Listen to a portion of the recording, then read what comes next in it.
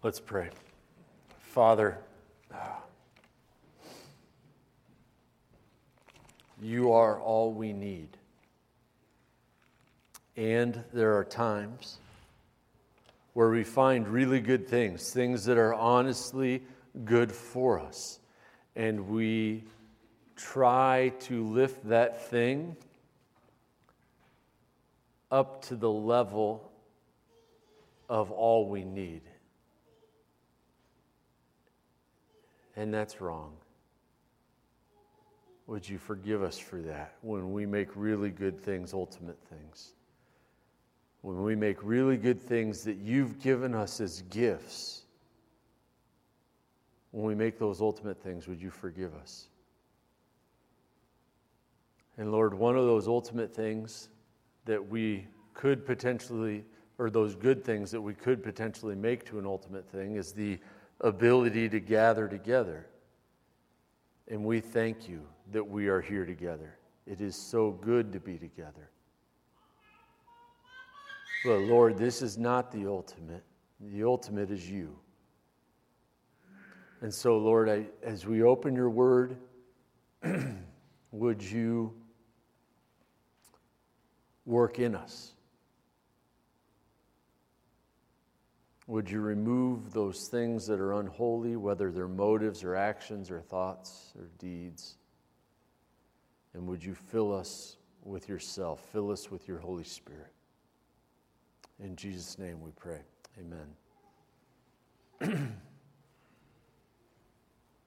So about 13 weeks ago, the governor gave an announcement that groups of a certain size shouldn't be gathering together. She made that announcement pretty late in the day on a Saturday, and the texting whirlwind between myself and some elders and various people at church, obviously including Pastor Austin with what he does with the worship team, commenced, and we realized we shouldn't be meeting then.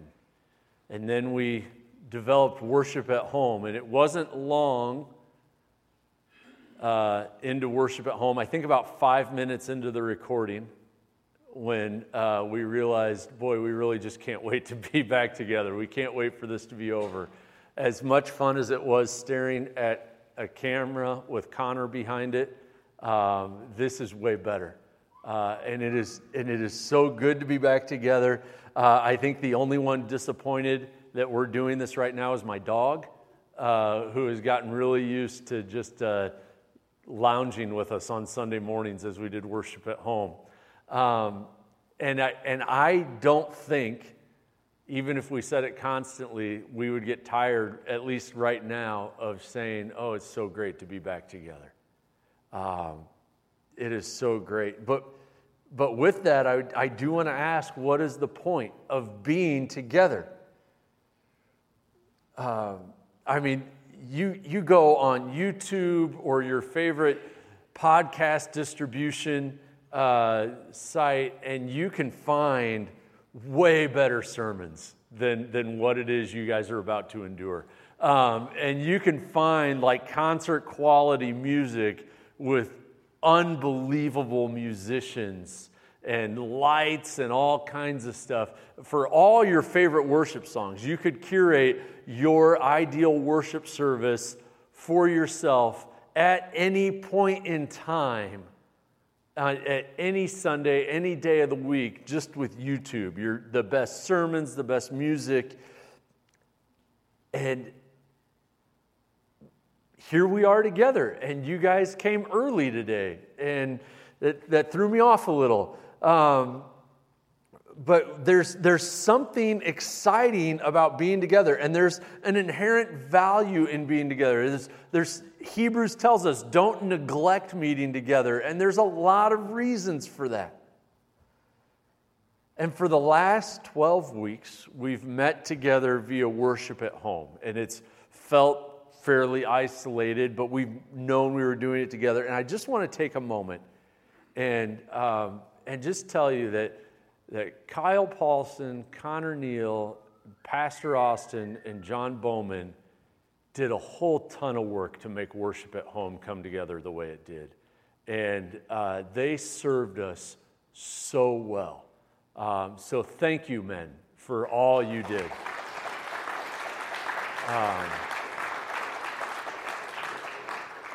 It was that very first week when we were here, a few of us came on Sunday morning to just explain to anyone who showed up who didn't get the email that went out late Saturday, and we were debating, okay, what do we do now? And our internet capability at the time was not suitable for a live stream, and Pastor Austin said, I don't know that I want to just do that. I don't want people just to watch us in an empty sanctuary, pretend we're having a worship service. We could do something better. And so we, from that, Worship at Home developed. They did a phenomenal job. But this is better. But is it only better because of this room? Is it only better because there's people around you that you're not related to? Is it only better because this sound system is better than your phone speakers or computer speakers? Is it only better because you can hear other people singing instead of hearing only your family singing or awkwardly humming to each other while you watch the music, which I've heard some of you did. The Mullicans were a singing family. We went right after it. I don't think that's what makes it better. It is special to sing together. Last Sunday night, we had the prayer service in here, and it was only 20, 30 people, and just having that many people singing together was very special.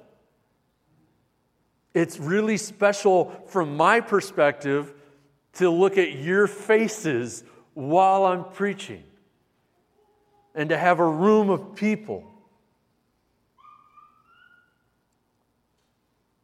But there's a much greater value to being together than sight and sound. There's a point of coming together that is much larger than feeling good by being in a group.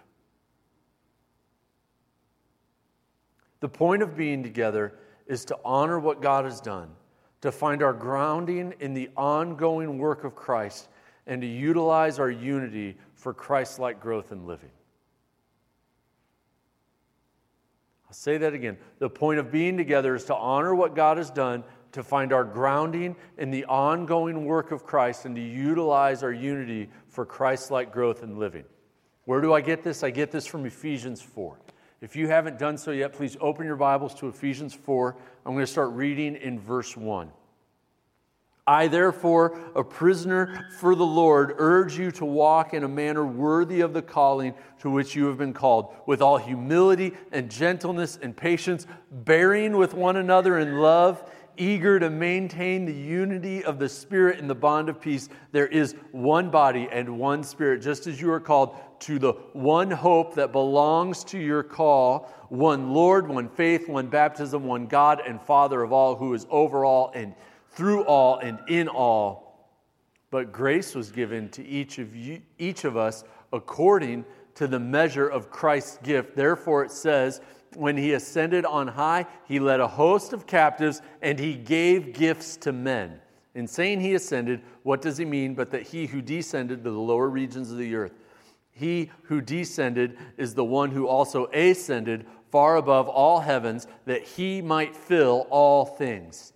And he gave them apostles and prophets and evangelists and shepherds and teachers to equip the saints for the work of the ministry, for the building up of the body of Christ, until we all attain unity of faith and knowledge in the Son of God, to mature manhood, to the measure and the stature of the fullness of Christ, so that we may no longer be children, tossed to and fro by the waves, carried by every wind of doctrine, by human cunning, by craftiness and deceitful schemes. Rather, speaking the truth in love, we are to grow up in every way into Him who is the head, into Christ, from whom the whole body is joined and held together by every joint with which it is equipped. When each part is working properly, it makes the body grow so that it builds itself up in love.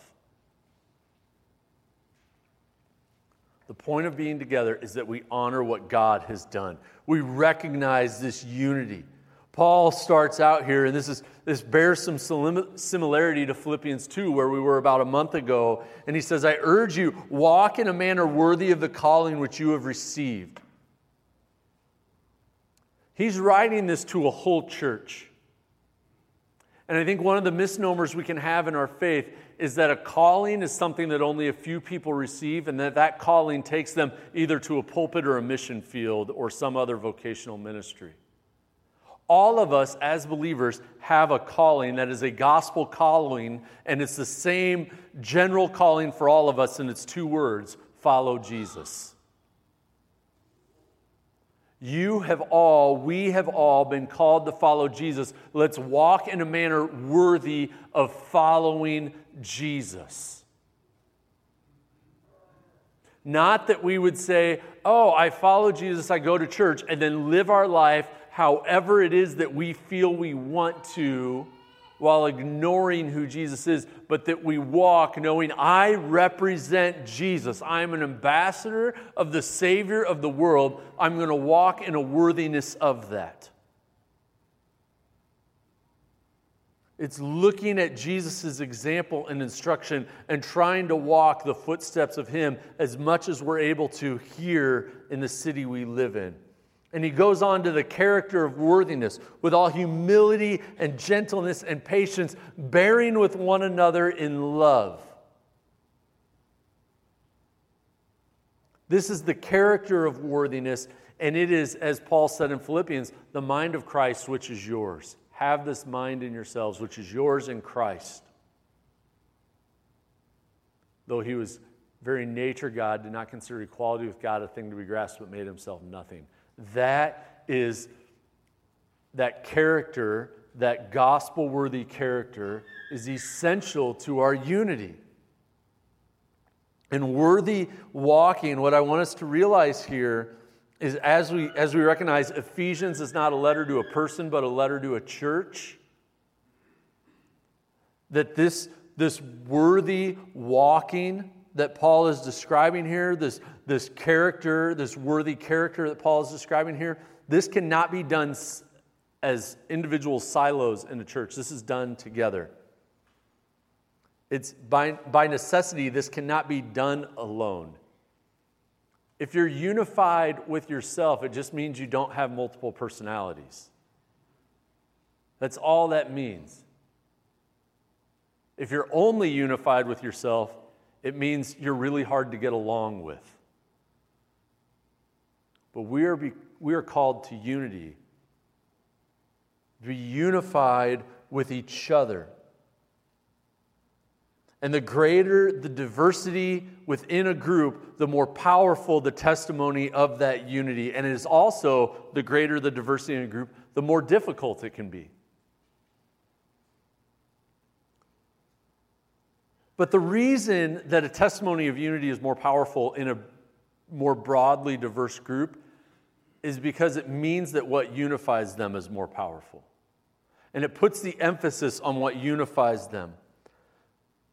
Paul tells us to be eager to maintain unity, the spirit of the bond of peace. And then he points to the source of this unity. Starting in verse 4, there's one body, one spirit, just as you were called to the one hope that belongs to your call. One Lord, one faith, one baptism, one God and Father of all, who is over all and through all and in all. The unity we have is in God. There's one body. This is your place of belonging that you have in God. We only have one place. We have one helper. We all have the same helper. We have more in common with each other because of the Holy Spirit dwelling in us than anything this world could offer as a unifying force. We have one hope, one eternity, one Savior. We have one Lord who's head over us. We are all getting our instructions. We are all getting the source of authority is the same over every single one of us.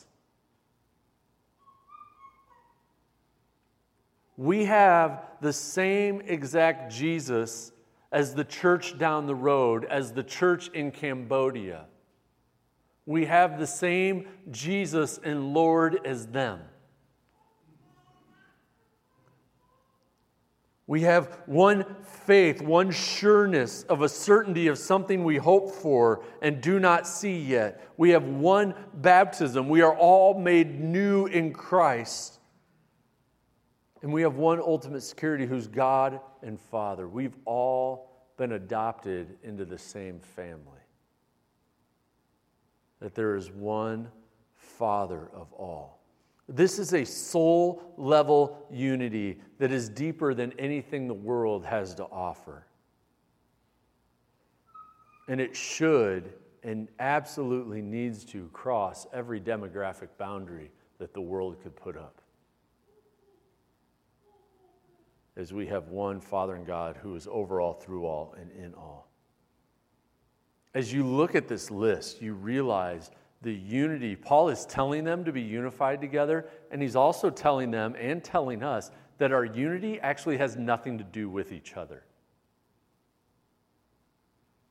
Our ability to be unified as a church has nothing to do with the members of the church and has everything to do with God.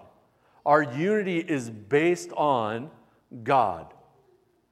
And where we get disunified is when in a group of believers, people stop looking to God their Father and start looking at themselves. Or start looking at other people. God's great, that guy's a mess. God's great, I need a little more status in this place. And when we take our eyes collectively off God our Father, what He's done for us, the saving work He's accomplished through His Son Jesus Christ, the family He's brought us into, the Spirit He's put in us, as we take our eyes off of that, that's where disunity comes. That's where pride comes. The way we walk humbly with each other, the way we bear with one another in love, is we are so focused on God that we can't think too highly of ourselves. We are so focused on God and His grace and forgiveness and what it's done for us that we are eager to extend that to others.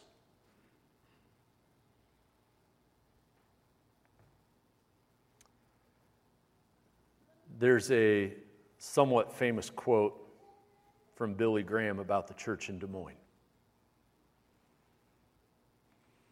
Several years ago, Billy Graham said, "I will never go to Des Moines again because the churches there can't work together."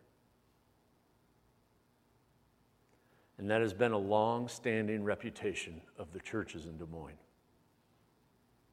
And as we look back at the last 3 months and we think, well, what has God done with COVID-19? God had to be doing something during this time. I want to let you know something God has started doing and is doing in Des Moines. Right away, that first week, there was a massive Zoom call.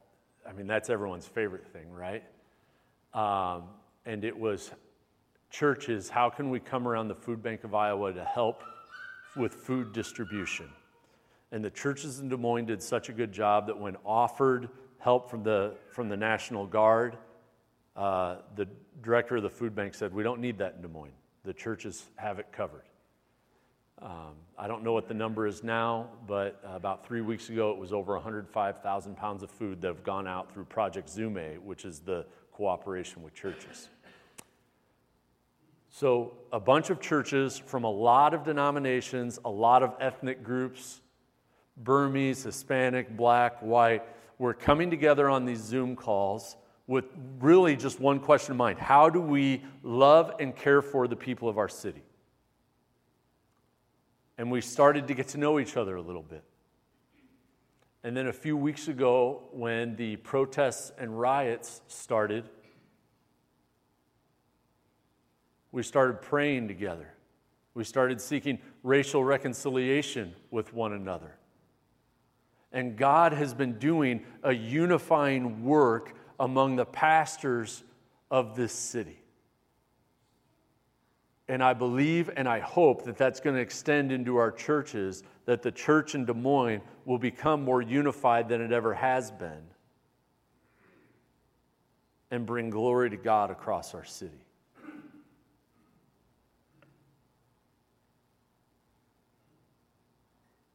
So we honor what God has done by looking to God.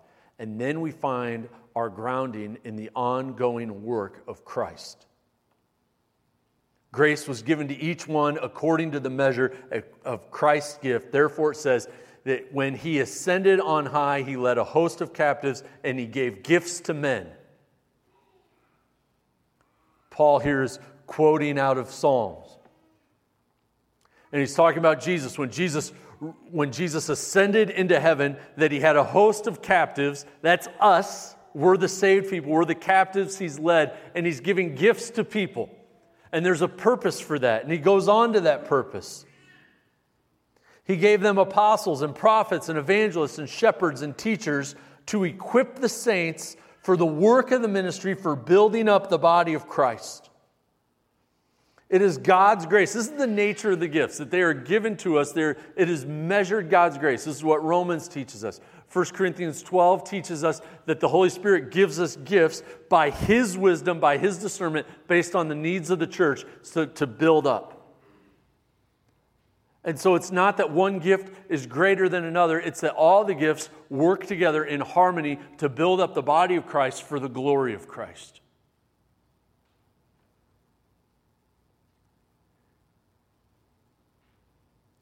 He equips to care and to build. I think of in Ezra and Nehemiah, I think it was in the book of Ezra, when the people were building the wall and they got really discouraged because they were getting heckled all the time. And so God sent them prophets to encourage them. He sent them Haggai and Zechariah to build them up and encourage them. God uses our unity He has given us to build us up to bear fruit. All of these come and build up the body until we attain the unity of faith and the knowledge of the Son of God to mature manhood. Not just hey, we all believe in God, but saying we all believe in the God of the universe, the maker of heavens and earth, who sent His Son to die for us. And it's a maturity and it's a deep rootedness. So we're not just unified on a surface, but we're like an iceberg where you see a little bit of the unity, but that unity goes much deeper and brings the stability. And this is the ongoing work of Christ, that Christ didn't just lead the captives, give them gifts, and say, well, let's see what happens. This should be really entertaining. But He continually works in us, continually gives us grace, and it is by His grace that gifts are given. And it brings about this maturity of manhood so that we may no longer be children tossed to and fro by waves, carried about by every wind of doctrine, by human cunning, craftiness, deceitful schemes. Maturity is the goal. Building up to biblical maturity is the goal, that we be growing in our faith and our walk with Christ. The goal is not some warm, fuzzy feeling that gives tingles all over, gives you chills, you feel it like burning in your lungs. That's actually COVID. You don't want that. Maturity is this deep rootedness that you stand the storm when it comes, and it will come, and it will be followed by another and another and another. Paul is pushing us to use the body, to use the unity we have to bring about a deeper unity and maturity.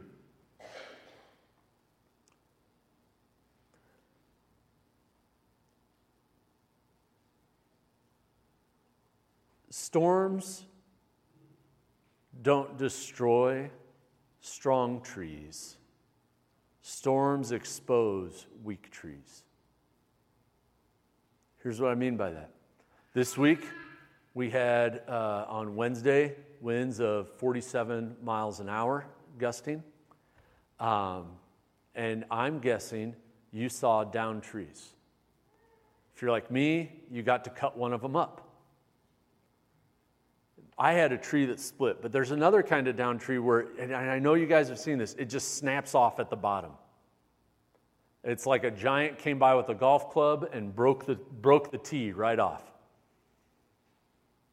And the reason that happens is because the roots are compromised. The roots aren't strong.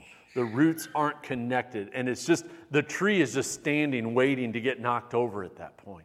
And Paul is saying here that God has given us each other. He's given us gifts of grace so that we can get deep roots together.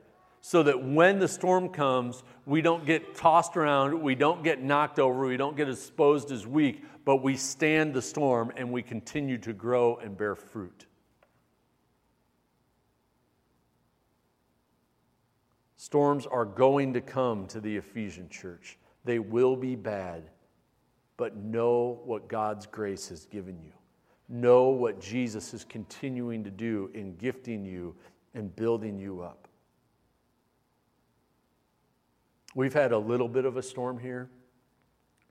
I just want to let you know, church, you have elders who are praying, who are discerning men, who are seeking wisdom, and who are working really, really hard. And I want to see us as a church continue to not just be poured into by a few staff members or a few elders, but to be a church who pours into each other, who builds each other up through the grace God has given each of us. The leadership of this church is empowered by God's grace. And the time may come for you to step up into leadership, and you will not be qualified. But that's not the point, is for you to be qualified, for you to have a right resume, but for God's grace to work in you and through you. So the point of being together is to honor what God has done, to find our grounding in the ongoing work of Christ, and to utilize our unity for Christ-like growth and living. Rather, instead of giving into these deceitful schemes, rather speaking the truth in love. There is an equity found in unity that affords us the ability to speak the truth in love. This is not something a podcast is capable of doing. I've benefited from podcasts. I continue to listen to the preaching of others. It certainly builds me. But there's no relationship there. I don't know how many Tim Keller sermons I've listened to. You know who's never called me? Tim Keller. He doesn't even know me. He doesn't know I exist. Very ungrateful of him.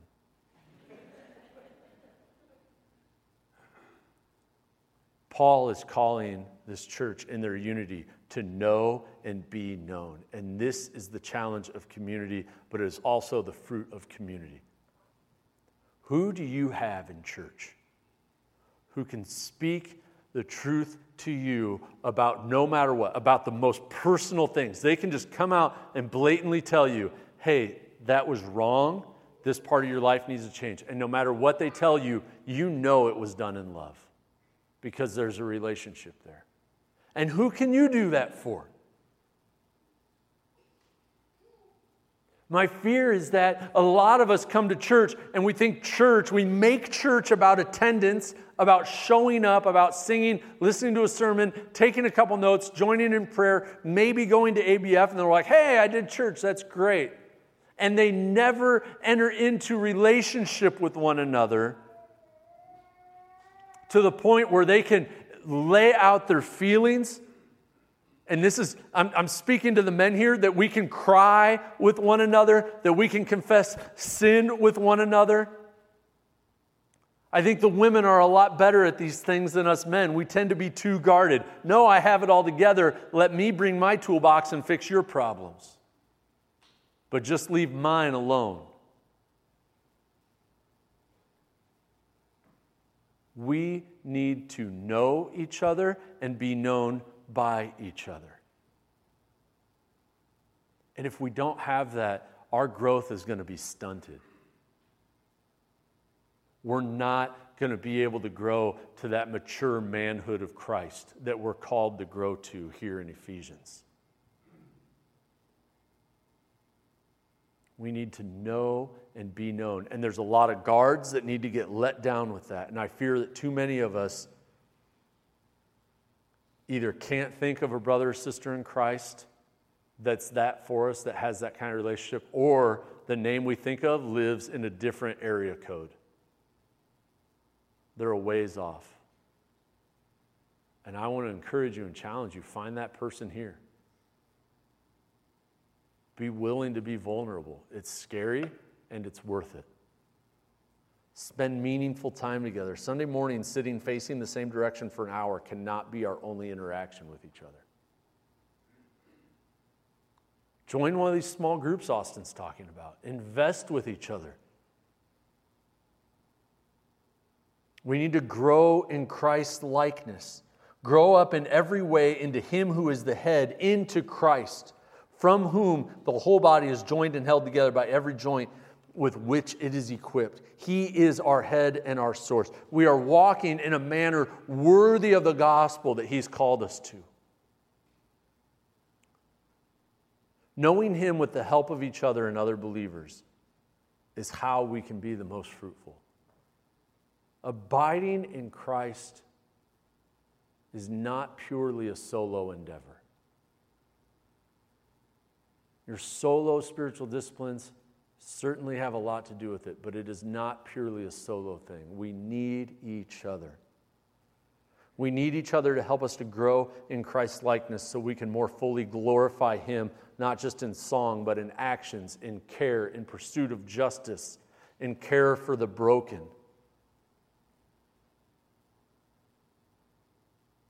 And when each part is working properly, it makes the body grow so that it builds itself up in love. The point of being the body of Christ is not to just have good ethics, is not to be a morally right person.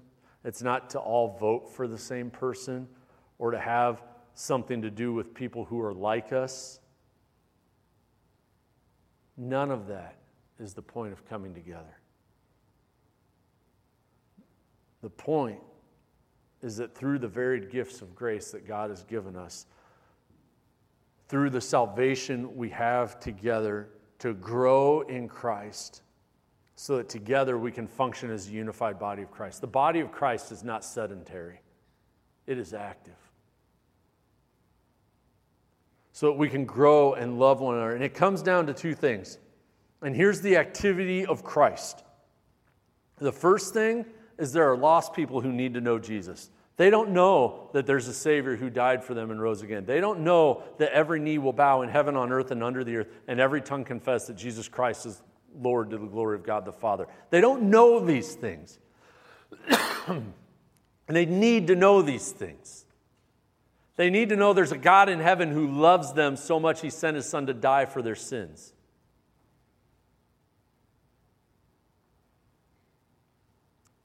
The second thing that comes to the work of the body of Christ is there's a lot of believers who are not walking in fullness and maturity and need to. And even those of us who you think are mature need to grow, and how we grow in large part is through each other. Yes, we pray and we read the Bible alone, and we do that quietly with the Lord, and He works in our hearts. And as iron sharpens iron, so one brother sharpens another. And so with that thought in mind, I want to ask you two questions. Who are you helping walk with Christ? Who is helping you walk with Christ? Who are you helping walk with Christ? Who is helping you walk with Christ? These are the pivotal questions of relational disciple making.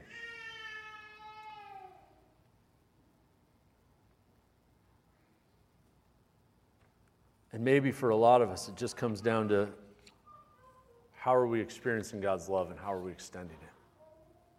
How are you doing those two things? And if your answer for how you're experiencing God's love and how you're extending God's love does not involve other believers, you need to adjust that. If you are looking for someone to help you walk with Christ, please contact us in the office. We want to help you find that person. If you are looking for someone that you don't know, hey, I just don't know who I can help walk with Christ, start praying that God would make that person obvious, and then listen closely to the Spirit.